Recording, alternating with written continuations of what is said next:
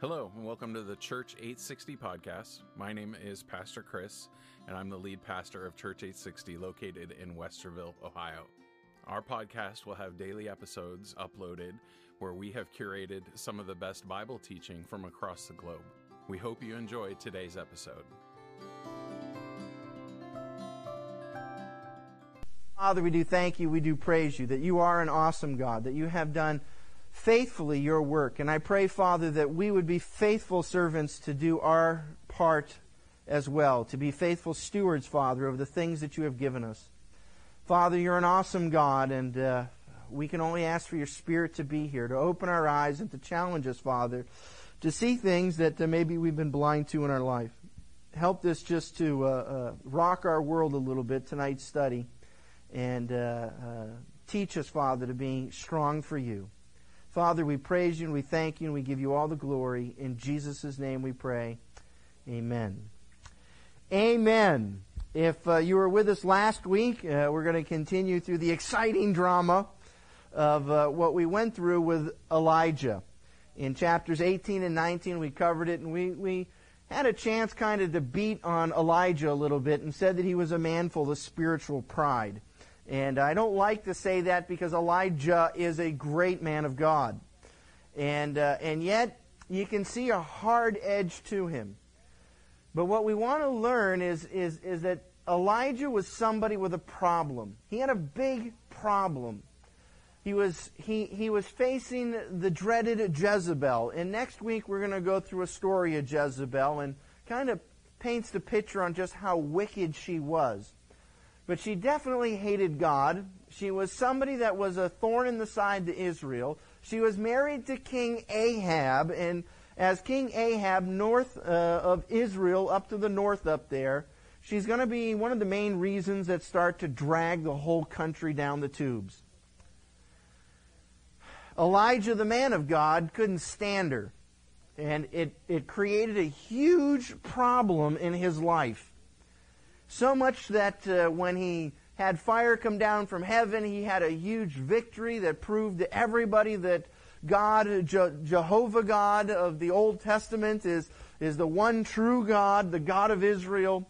And this false god Baal was not it.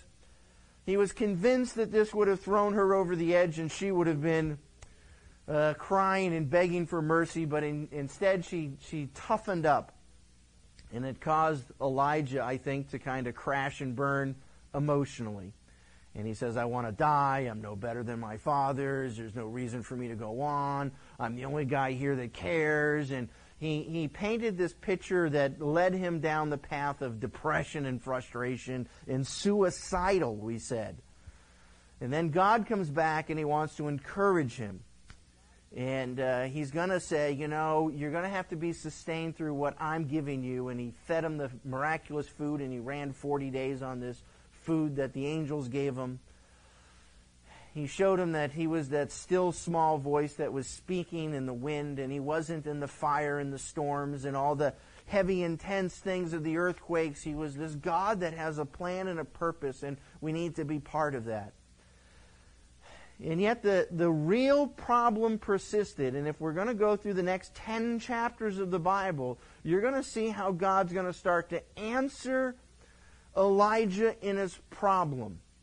Even after he's gone out of this world, God has got to still work meticulously, methodically to answer that problem. There's a problem, a big problem, and God sees it and he's starting to work his way through it. You got to catch that overall picture of the things that are happening.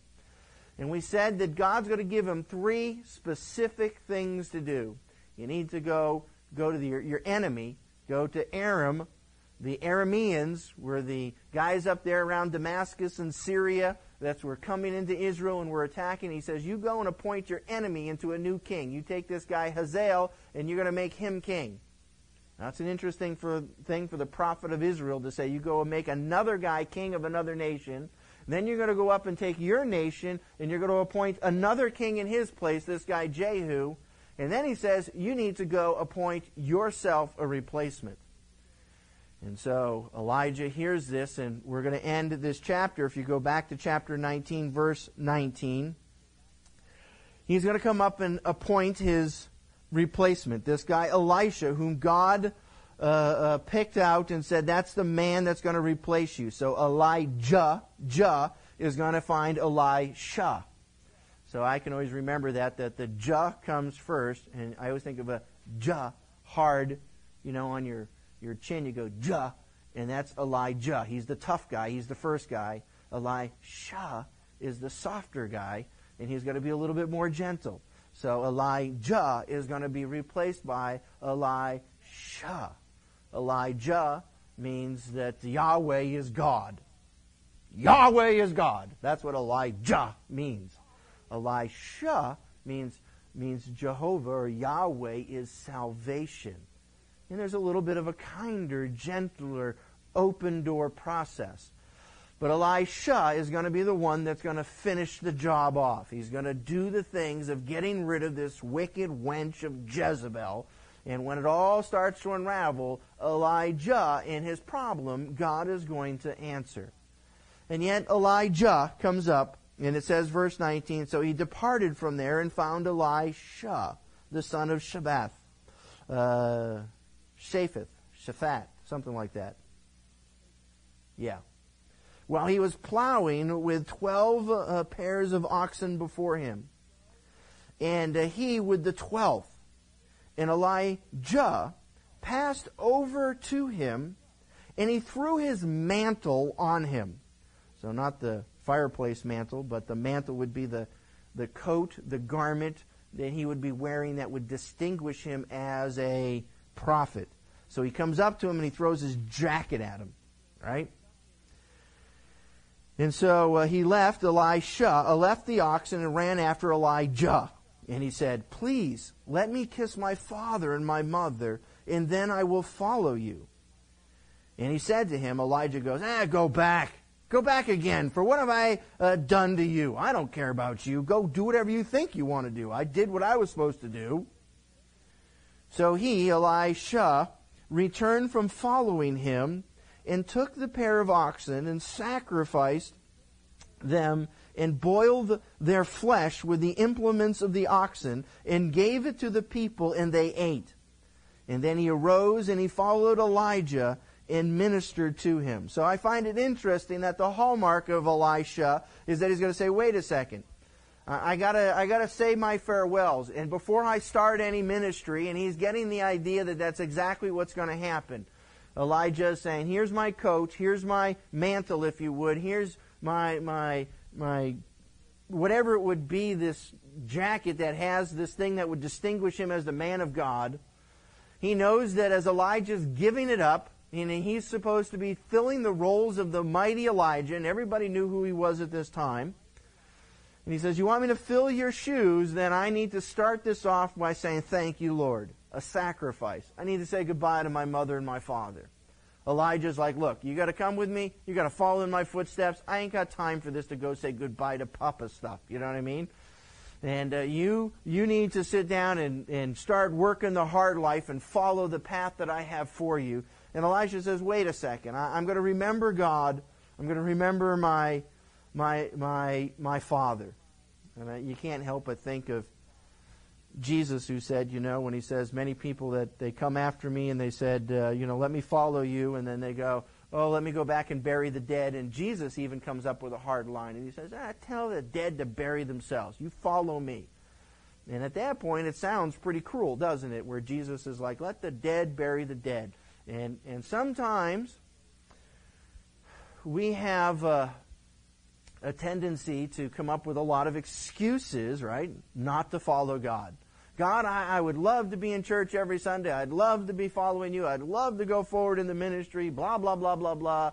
But I've got this problem. I just can't do it. And Jesus is teaching us to say there's no problems. When you hear the call of God, you need to start marching forward and listen to the voice of God. But also balance that with, wait a second, there's also a time to say if you're going to go into something, there has to be some preparation. Elisha is saying, wait a second, I'm going to go back and kiss my father. I don't have to bury my father like what Jesus was saying. But he says, I'm going to go back and say, I'm going to go forward with the right plan, the right idea. And yet Elijah, taking his side of this, He's going to say, look, if you want to follow me, it's a tough road. It's a tough road ahead of you. Elijah was the one that was called by the king. He says, you're the troubler of Israel. He was the one that prayed and said, it's not going to rain for 3 years. And he went and hid, and everybody wanted to go seek him so that it would rain again. And he's like, as I stood up, you could hear Elijah saying, look, as I stood up for righteousness, every single thing you could imagine came against me. As I stood there and called down fire from heaven. Boy, if you want to walk in my footsteps, and boy, if you're the one that God's telling you to walk after me, you better say, this is as good as it gets. Here's the stinking jacket, and you're going to follow me. He didn't sit down there and says, well, Elijah, let me tell you what you're in for. You're in for a tough time now. I'm going to put you underneath my wing, and I'm going to tell you everything I know. He didn't say any of that. I'm going to disciple you for a while, and I'm going to sit down there and coddle you and protect you. He says, now, this is what it is. Grab it. And sometimes when the Lord comes at us, it's not always pretty. He wants to sit down and speak to us, and I think the Lord would love to say, there's just this rough road, and we want to go through it one step at a time. But God doesn't. He says, here, I'm throwing you into the fire. I'm going to throw you into the baptism of the fire, as they say, and you're going to get burned in 85 different directions, and you're going to have to start to figure out which end is up quick, or else you're going to get fried.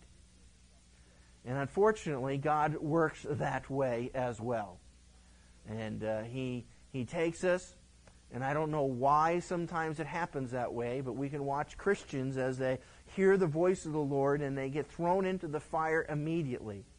And for some strange reason, they come to a crossroads immediately in their life and they say, I have to overcome this. I don't know why. Some people are like that. They come up, they're saved a week, and they say, I can't listen to rock and roll. I can't smoke a cigarette anymore. I can't do this anymore. They say, this is the way it's supposed to be. And they recognize that if they continue to do any one thing, that they're going to be destroyed for that one thing. They take hold of it, and it's a tough walk, and it's hard. Other people, they can be saved for a long period of time. It seems like they're on a honeymoon process, and everything seems to be just great. But Elijah, and he's saying to Elisha, he says, it's a tough road. You're going to follow me, and you got a lot of things that are going to be happening to you, and so you better start toughening it up. And Elijah just throws the coat at him. And he says, well, you go back, you do whatever you want to do. And for now, we're going to hear silence from Elijah and Elisha. We're going to now pick up chapter 20, and we're going to see the scene continue in a completely different area. We're going to go back to Ahab and what's going on with the works of Ahab. And Ahab is going to be confronted with a problem. Chapter 20, verse 1, it says, now Ben-Hadad, king of Aram, right, the region outside of Israel, off to what we would call the West Bank, on the other side of the Jordan, is now going to be Aram, way up to that area over there, north of Gilead, if you would. He says, but this guy Ben-Hadad, he's the king over this area. And if you would, you're going to hear this term Ben-Hadad quite a bit. And Ben-Hadad is not necessarily a name as much as it is a title. And you're going to see several successions of Ben-Hadads be involved with a long period of time. And you think, gee, this guy's got one long lifespan. And you go, no, it's not the same guy. It's the title of what we have presidents and they have Ben-Hadads. But it says, now Ben-Hadad, king of Aram, gathered all of his army, and there were 32 kings with him. That's a sizable force. We're going to find out that he's going to have at least 127,000 men with him. 127,000 men. It's a good chunk of men. But there were 32 kings with him, and horses and chariots. And he went up and he besieged Samaria, where our famous king Ahab and Jezebel live. And he fought against it. And he sent messengers to the city of Ahab, king of Israel, and he said to him, thus says Ben-Hadad, hey, buddy, old pal, how you doing? He says, this is my message to you. Your silver and your gold are mine. Your most beautiful wives and children are also mine. Oh, the king of Israel answered, he said, oh, Now, I think he's saying, hey, we're all buddies and we're all friends. I think that's the way he's taking it, because he's going to say, the king of Israel answered and he said, it's according to your word, O my Lord. Hey, what's yours is mine and what's mine is mine, O king. I'm yours and all that I have. Okay, what's your point? And the messenger returned and he said, thus says Ben-Hadad, you're not getting my message. I'm not a friendly greeter here. It says, surely I sent to you, saying, you shall give me your silver and your gold and your wives and your children. But about this time tomorrow I will send my servants to you, and they will search your house and the houses of your servants, and it shall come about that whatever is desirable to your eyes they will take in their hand and carry away. So he's saying, no, I'm serious. I'm going to take everything you got. So I think there was a type of friendship, a type of king to king. We're all buddies and pals here. And the king of Aram comes up and he says, I'm taking everything you got. And the guy goes, well, we're all together. We're all friends. What do you mean by that? And he goes, no, I'm taking everything you got. And the king says, no, that's not what I meant. You're not going to have it all. Verse 7, then the king of Israel called all the elders of the land. And he said, please observe and see how this man is looking for trouble. This is going to be a serious problem. These are fighting words.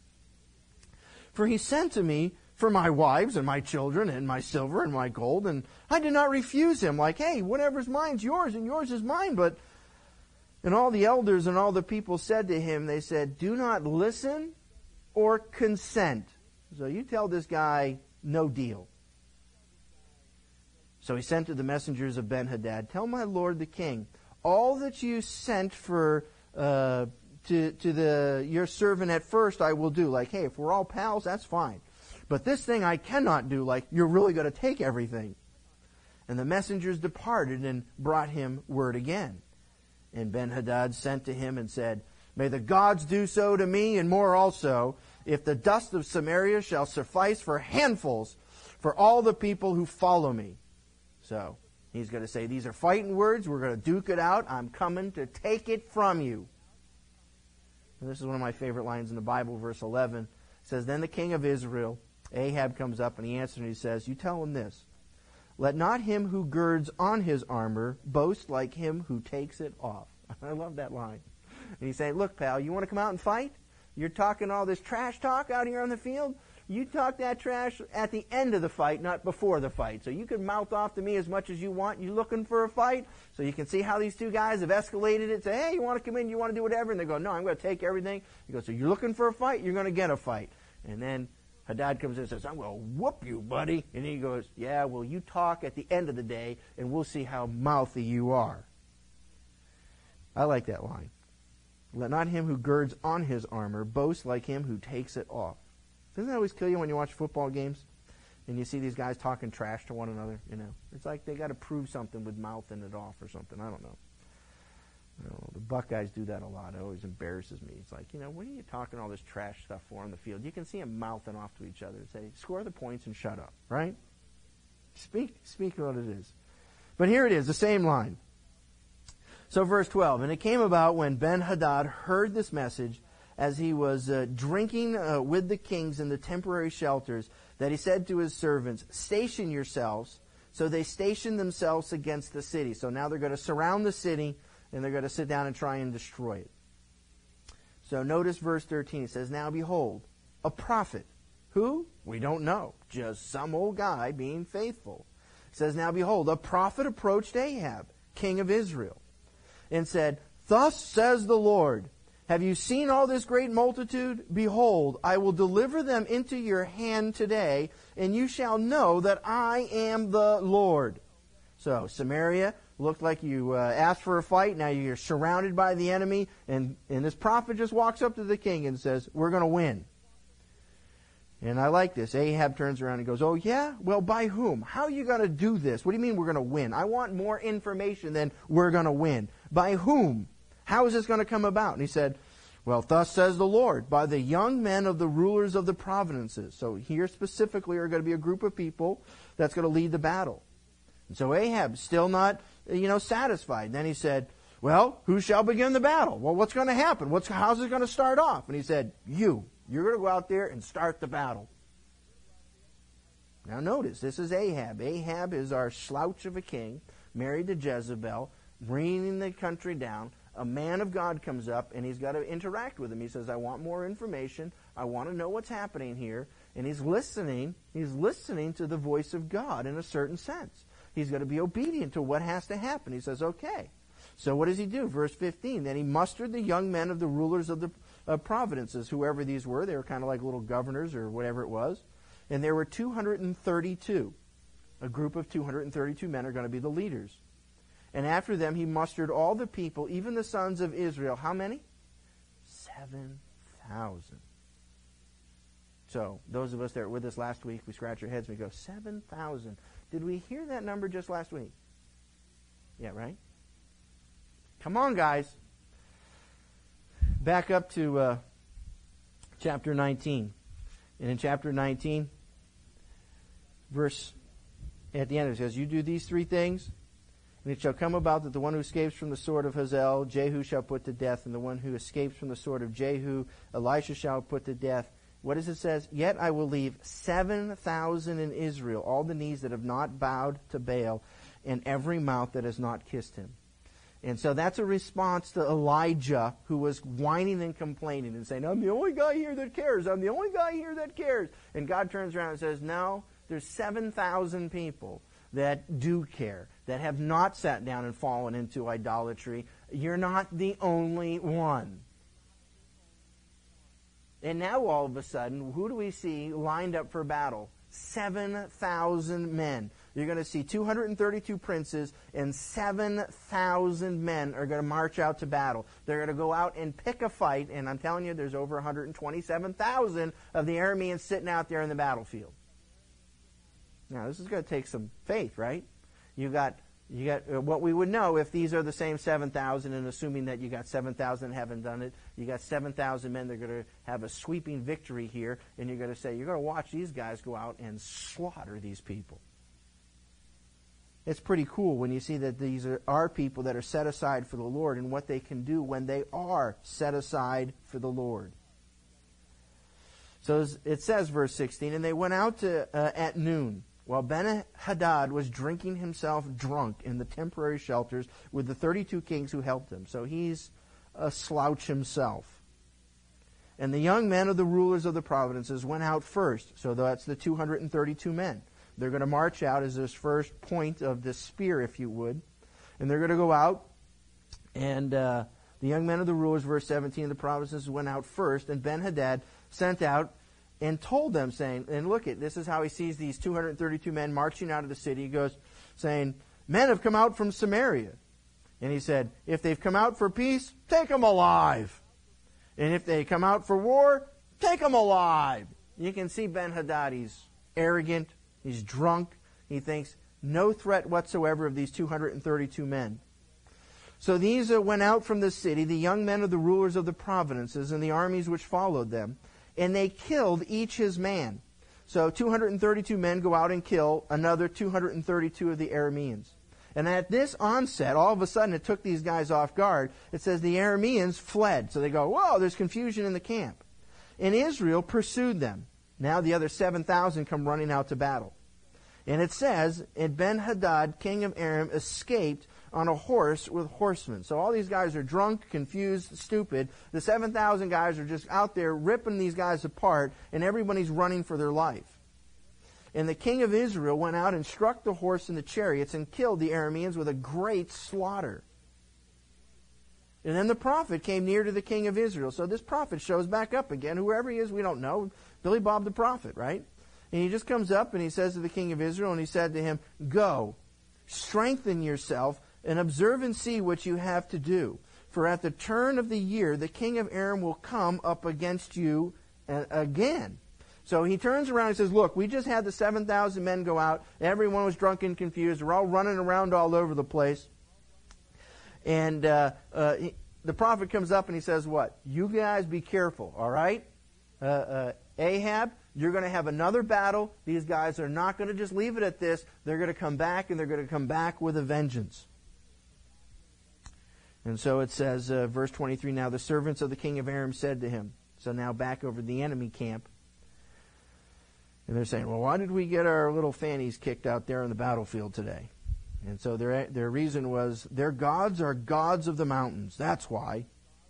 Therefore, they were stronger than we. But rather, let us fight against them in the plains. Yeah, and surely we shall be stronger than they. That, our chariots we were all mounted up. We were ready for a big, out in the fields to fight. We weren't ready for this mountainous terrain. And it's their God. He's the God of the mountains. And do this thing. Remove the kings, right? The 32 kings that you had, which were men of, politicians, if you would. Each from his place, and put captains in their place. So put men of war in your battle places instead of politicians. And muster an army, notice this, like the army that you have lost. So we know that we're going to have 127,000 dead. So there must have had 127,000 at least there before. Horse for horse and chariot for chariot. And then we will fight against them in the plain, and surely we will be stronger than they. And he listened to their voice and did so. So it came about at the turn of the year, just like the prophet said, that Ben-Hadad mustered the Arameans and went up to Aphek to fight against Israel out on the plains. And the sons of Israel were mustered and were provisioned and went to meet them. So they're prepared for battle. And the sons of Israel camped before them like two little flocks of goats. That's what it looked like. But the Arameans filled the countryside. So here Israel is like two little flocks of goats in a sea of enemy. Then a man of God, whoever it is, we don't know who it is, could be a different guy even, Billy Bob the prophet, came near and spoke to the king of Israel and said, "Thus says the Lord, because the Arameans have said," and notice this, "that the Lord is the God of the mountains, and he is not a God of the valleys. Therefore I will give this great multitude into your hand, and you shall know that I am the Lord." So you can see God's listening to this, and he goes, "Oh, you don't think that I'm the God of the, you think I'm just a local God of the mountains and not of the valleys?" God's saying, "I'm the God of all, and I'm personally challenged by this, and I'm going to whoop on them." So they camped over one against the other 7 days, and it came about that on the seventh day, as they're staring at each other, all of a sudden they decided to fight. The battle was joined. And the sons of Israel killed the Arameans, 100,000 foot soldiers in 1 day. It's a huge slaughter of biblical proportions, right? But the rest fled to Aphek into the city, and the wall fell on 27,000 men. So there has to be at least 127,000. The first time and the second time, if they were the same battle, or same men, man for man, horse for horse. So 27,000 men, the wall falls on them, and who were left. And Ben-Hadad fled and came into the city into an inner chamber. So the king himself is now, he's realizing he's lost a huge battle, and he's running for his life. And so as he's sitting in this room, scared and alone, a couple of his aides come up to him, and it says, his servant said to him, "Behold now, we have heard that the kings of the house of Israel are merciful kings. Please let us put sackcloth on our loins and ropes on our heads and go out to the king of Israel. Perhaps he will save your life." So they go, "Look, we're trapped. We're going down hard. We better beg for mercy." So what do? They rip their clothes up, put on sackcloth like they're poor me. They put the little hangman noose on their own head, and they said, "Look, I have nothing else to do here. Just kill me if you want. My life's in your hands. Please, please, please, please, please show mercy." So they come out and go out to the king of Israel. Perhaps he will save your life. Verse 32. So they girded sackcloth on their loins and put ropes on their heads and came to the king of Israel and said, "Your servant Ben-Hadad says, 'Oh, please let me live.'" So King Ahab, sitting down there in the midst of his big victory, he listened to the voice of the Lord, and he said, "Is he alive? Oh, he's my brother. We're pals." And the men took this as an omen. "Oh, wow, hey, maybe we're going to get off on this." And quickly catching his word, said, Whoa, he's your brother? Your brother, Ben-Hadad, your buddy, old pal." And then he said, "Go bring him."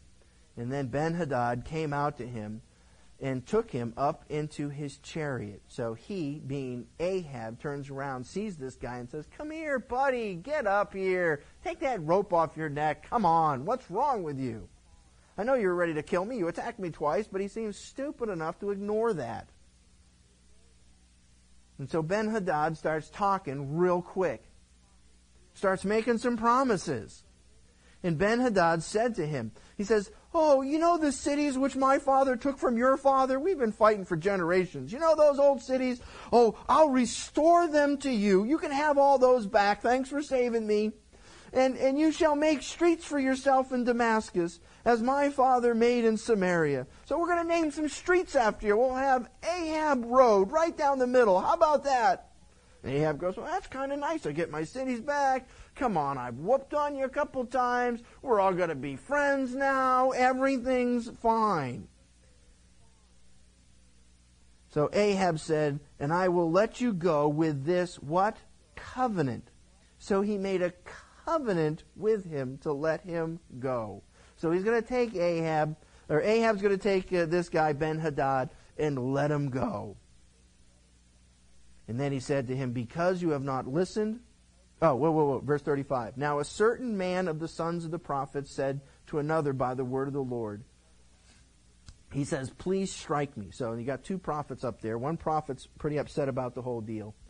And the two prophets, one prophet goes, please strike me. But the man refused to strike him. So it's like someone comes up to you and says, hey, punch me in the face. You go, hey, dude, I don't punch you in the face. You know what I mean? No, punch me in the face. Right? But he refused to strike him. Then he said to him, because you have not listened to the voice of the Lord, behold, as soon as you have departed from me, this is one prophet speaking to another prophet, a lion will kill you. How's that? And as soon as he departed from him, a lion found him and killed him. So he goes up to...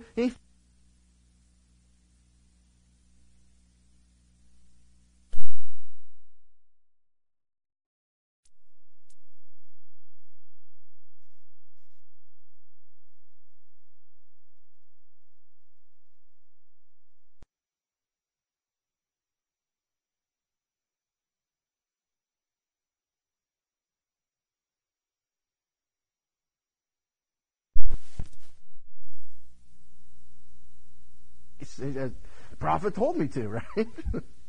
Please strike me. And the man struck him, wounding him. So the prophet departed and waited for the king by the way, and disguised himself with a bandage over his eyes. So he's got to sit down there as he's beaten up there with a bandage over his face, and he's got to speak to the king, King Ahab. And as the king passed by, he cried out to the king, and he said, your servant, hey, I've got a story for you. Hey, king, come here, help me.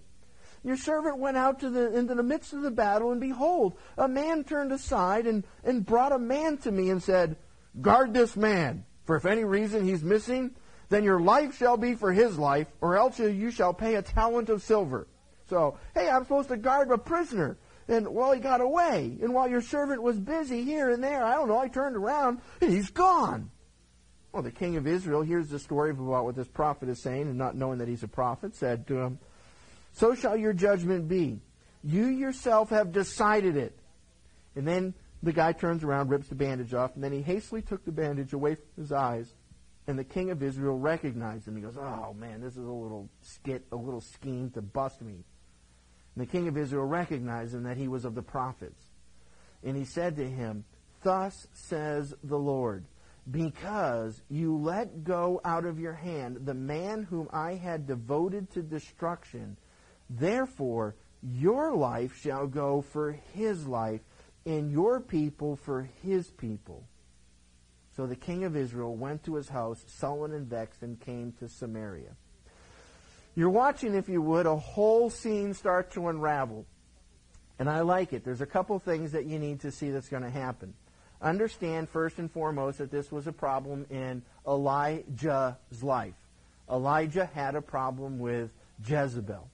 And I like this. All of a sudden, God starts to do certain things totally on the side, a little over here in the middle of nothing, Elijah wasn't doing anything with the whole picture. God's going to start to do a whole work over here with the king, and he's starting to speak to the king, and he wants to convict and to condemn the king, to get rid of this guy so Elijah could be rid of this woman Jezebel. And God starts to do a work completely away from everything, and he says, let's send this guy out to battle. Let's give this guy, Ahab, a little bit of victory. Let's show him that I'm involved and I'm working and that I'm able to send 7,000 men to go kill 127,000 men.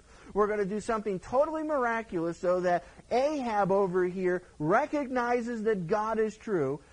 He turns around, he has his enemy in his clutches, and he says, this is what I want you to do, get rid of this guy. And notice what Ahab does. He turns around. It's his nature, it's character, it's coming out of him. He says, I don't care about the victory. You're going to name some streets after me. He's going to be filled up with pride. He's going to let this thing go. And God's saying, I told you not to let this guy go. You should have put this guy to death. That's what should have happened. You should have had this king. You should have pulled out your sword, ripped off his head, and put the old man down. And because you failed to do that, you're lining yourself up for judgment, and you're setting the cards up in place, Ahab, so that God can do the eventual thing of getting rid of Jezebel and Ahab. And you're going to find, if we get to chapter 23, or chapter 22, I think, there's another couple chapters down the line, you're going to find out that Ahab is going to die in battle because the Arameans are going to sit down and wound him in battle because he has to go out and get these 20 cities back that was never given to him.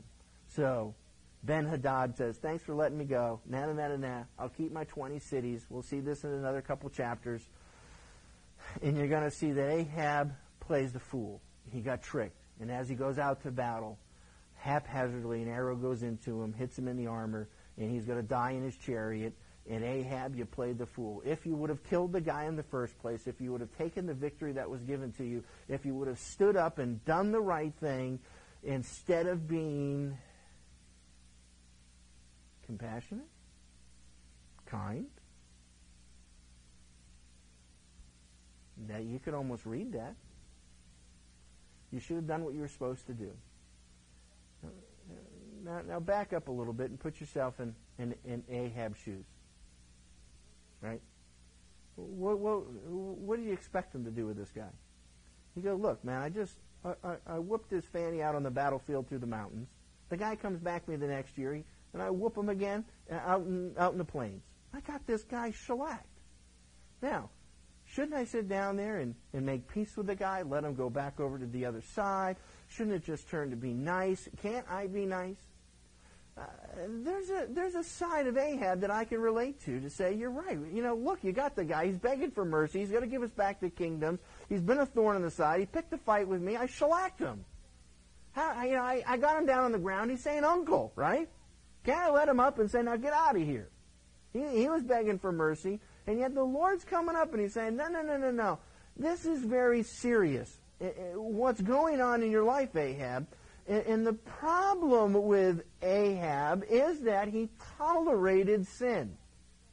That's his whole problem. He's allowing the worship of Baal, the false god, this little, bull, that's there that is supposed to be the fertility god. And he's saying, hey, I recognize, can you put yourself in Ahab's shoes? He's going, I recognize the God Jehovah, and I also just happen to recognize Baal. We got some Baal worship, we got some Jehovah worship, we got them both. When Jehovah comes up and tells me to send out my 232 men and my 7,000 men after him, I did just what God told me to do. And I got results, so God obviously is going to find some favor with me, right? And now all of a sudden the prophet comes up and is going to bust my chops because I didn't go up and kill the guy? And that's the very message God wants to get across. He wants to sit down and says, no, wait a second. Sounds ruthless. It sounds cruel. But there are things in your life that you would perceive to be innocent and kind and compassionate that God would look at in your life and say, you need to be harder, stricter, and sterner in this area. You need to put your foot down. You need to kill this thing.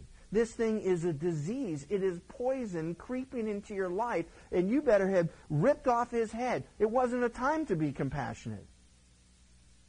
Whoa. Now, if you were with us last week and you're good boys and girls, you saw that last week we had Elijah. And we said Elijah was a man full of spiritual pride. Now, we're looking at two radically different extremes here.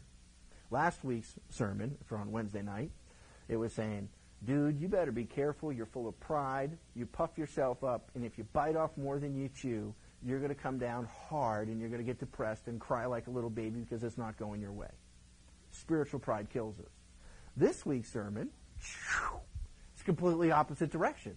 And he's saying, if you're not tough enough, if you're not strong enough, and if you're not going to go the distance when God's given something into your hands, you're going to miss the blessings of the Lord, because there are things in your life. And if you notice, there's two radical extreme messages between last week with Elijah and his spiritual pride, this week in Ahab, who was too much of a sympathetic, too much of a nice guy, and really what he was too apathetic. He was filled with apathy. He didn't care. He didn't want to finish the job. He didn't go the extra mile to do what was required, only to have it come back. And somewhere in our lives, this is the key, there is a balance between the two. There are times in our life that we should be a little bit gentler and not so full of pride as the tough guy Elijah. We don't need to go up and throw our coat at somebody and say, look, you want to be a Christian? Get on your knees and get saved right now. If you don't do that, I ain't got time for you. That's not how you lead people to the Lord. You could. Get saved or else. And on the other hand, we're just as wrong if we coddle and say, oh, well, we'll give you plenty of time to think about if you want Jesus. And if you really want Jesus, then, you can pray about it. And if you don't, well, that's okay. Well, there's heaven and hell on the line, and you're going to burn in hell if you don't have Jesus Christ as your King of Kings and Lord of Lords. And I can't, candy coat that any other way. There are things in our life that are poisonous that God comes up to us and says, you've got to kill that poison. It's not tolerated. There are things in our life that we have to say it's wrong, it's wicked, it's sin. And when God comes up to us and says, put an end to it, you got to put an end to it. And we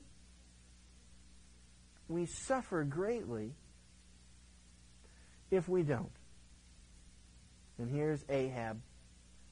The very thing that he let go is what's going to strangle him and kill him. Just like King Saul. King Saul was told to go out and to kill the Amalekites. And who was the one that ripped off his crown, chopped him in the head, and gave the crown to David was an Amalekite. And you go, Saul, if you would have been faithful to kill the Amalekites, you wouldn't have an Amalekite cutting your head off at the end of the scene. And in our lives, God wants to speak to us, minister to us, and he says there's some things that are just not right. And we have a tendency in our lives to look at certain things, and what do we like to do? We like to whitewash them. We like to clean up everything and say it's not a problem when God is saying it's a problem. And I love that term whitewash. Jesus uses it in Matthew 23, and he says, you hypocrites, you're whitewashed tombs. That's what you are. He's speaking to the Pharisees who thought that they were so spiritual. And he called them a whitewashed tomb. Now, in Jesus' day, that was a vulgar term. That was a fighting term. You don't call anybody a whitewashed tomb. Because is what he's saying. He's saying, you look real good on the outside, but inside there's dead man's bones. You're rotting on the outside. You're death on the inside, but outside you look good. And inside of our lives, there's a lot of things that look real good. We want them to be good, and we want to turn around and ignore the things that God's told us to say that this is poison, get rid of it. And we want to say, no, this isn't poison. I want to whitewash it. I want to paint it. I want it to look good. I want to forget about it. I want to ignore this area in my life. And God says you can't. You can't, or it's going to come back and kill you. Stomp it out. We have the old man. We have the flesh, the carnal side of us. It's who we are. Everyone loves themselves, right? We don't want to hurt ourselves. We cherish ourselves. We look at our old man and we say, oh, it's such a beautiful me. I want to take care of me. It's amazing on how we can talk ourselves into protecting ourselves, loving ourselves, and saying, what's going to be good for me? And in the meantime, Romans chapter 6 turns around and says, you got to put the old man down. You got to die. You have to account it and reckon it as dead. You have to kill that old man. The old man's dead in baptism, and you got to let go of everything in the flesh, and that's our struggle every day. We look at our flesh, and we always want to whitewash it. We want to say it's not that bad. We want to sit down and say, I can live with this. I can make it happen. And God says, no, that's not the way it works. I got 4 kids, and we bought a new home, and in the new house there's all white walls all over the place. And I think we were there for 3 months in our beautiful little home, and after 3 months you could see fingerprints all about this high, all up and down the stairs, all around these little edges of every little wall, and it starts to be this brown, nasty little stuff. And the paint that they put in our house was, was kind of cheap paint, and it was an off-white flat, and you can't wash it. You just look at it and you just scrub it, and it's not that nice, expensive paint that's washable.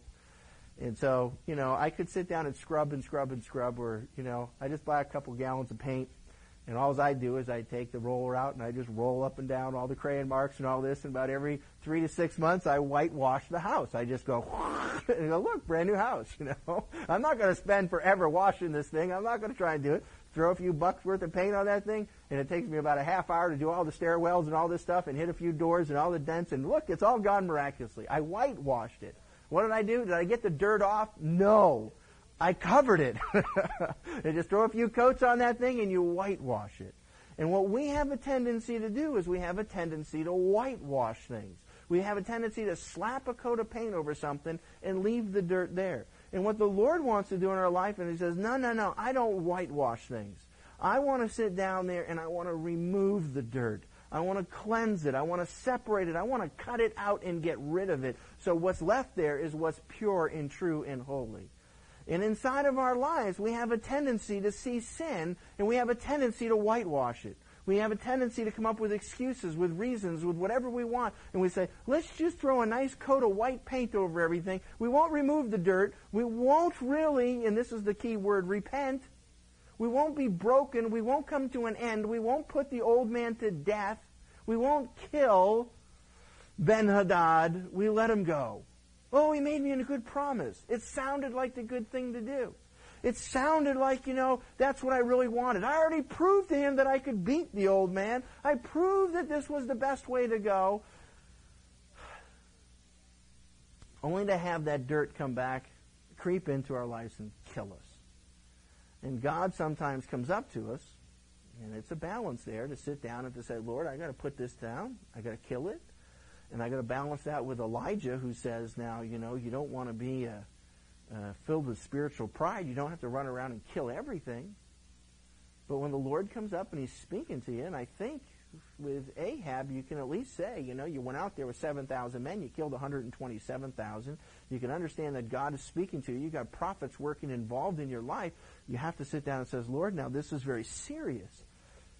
This man is here to destroy me. Did you hear the first thing? Hey, we're all buddies. We're all friends. Here's Ahab saying, hey, come on. What's mine is yours. What's yours is mine. Aren't we all friends? Ben-Hadad, see how deceived he was?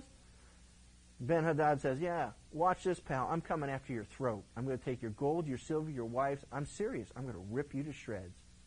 Ben-Hadad was no kind, gentle person, was he? He was ruthless. And I'm amazed at how we as Christians can see an enemy that is ruthless, that wants to destroy us and kill us and rip our heads off. And we dance with the devil so many times. We just want to play a game. Sin, hey, I can beat it, I can take it or lose it, I can go out and sin for a while and I can walk away from sin. See, I've beaten sin a whole bunch. It deceives us, it puffs us up. We think that we can play with it. And God's like, you can't play with this. There's one way to deal with it, and that's through the cross of Jesus Christ, of taking your life and crucifying your life and giving it over to Jesus Christ, and to say, we're going to get rid of this thing. And there are times in your life where you have to stand up and say, it's time for me to make a stand. It's time for me to say, Lord, I'm putting my foot down. This is not going to be this way. I'm living for you from this day forward, and I see sin, and I want to get rid of it. God is not laughing sometimes at the things that we play with. And as he's coming into Ahab, and he's saying, Ahab, your wife Jezebel makes me sick. Your playing with Baal is disgusting. I'm God. And I'll show it to you. I'm the God of the valleys. I'm the God of the mountains. I'm above all this. And what else do I have to do to prove it to you? And if I've done all this to prove it to you, and you still laugh it off, you're left with nothing besides destruction.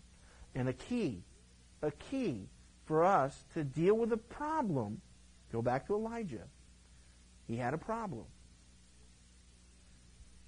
One of the first keys that we're going to have to learn is to say sometimes we have to be very determined in what we're going to live for and what we're going to die for.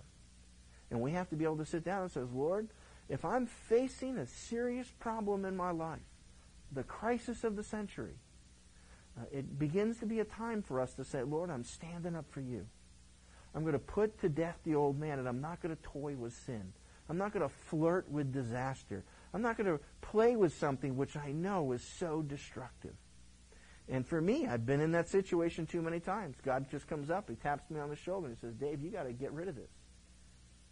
And I'm amazed if you get inside my brain and you start to hear all the excuses that start to come out. Well, this is okay, and this is why I'm doing that, and I have all these reasons, and everything's like this. And God tells me, he says, Dave, you're whitewashing.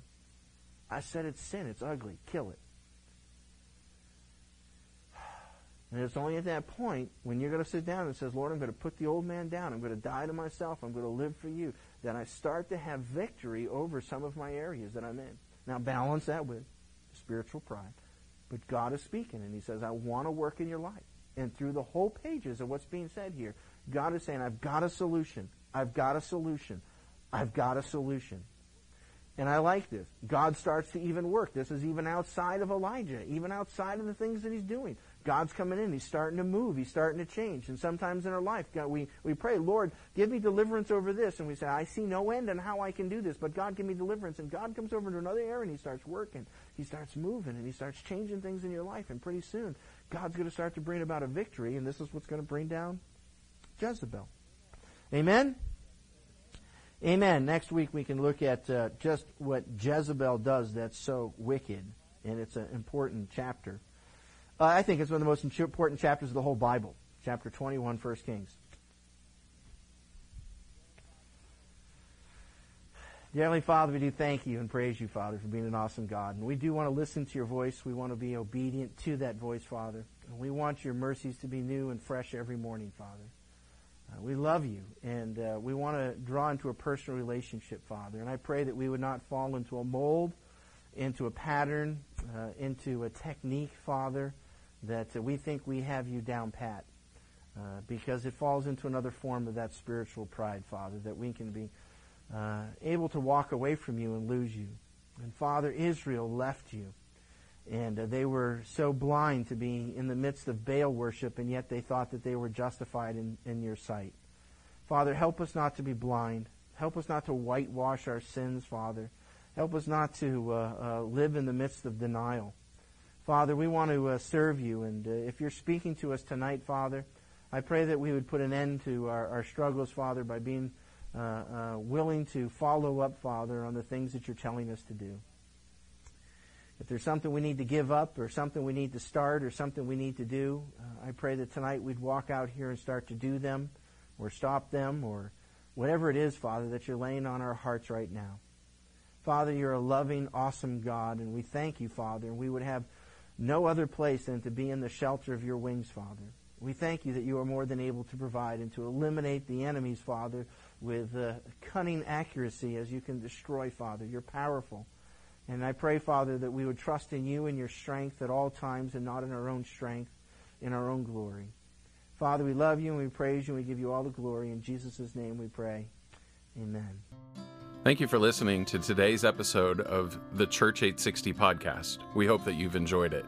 If you have, we ask that you would like and subscribe to the podcast so that you can get daily updates. If you'd like to know more about Church 860, please visit church860.com. Thank you. God bless.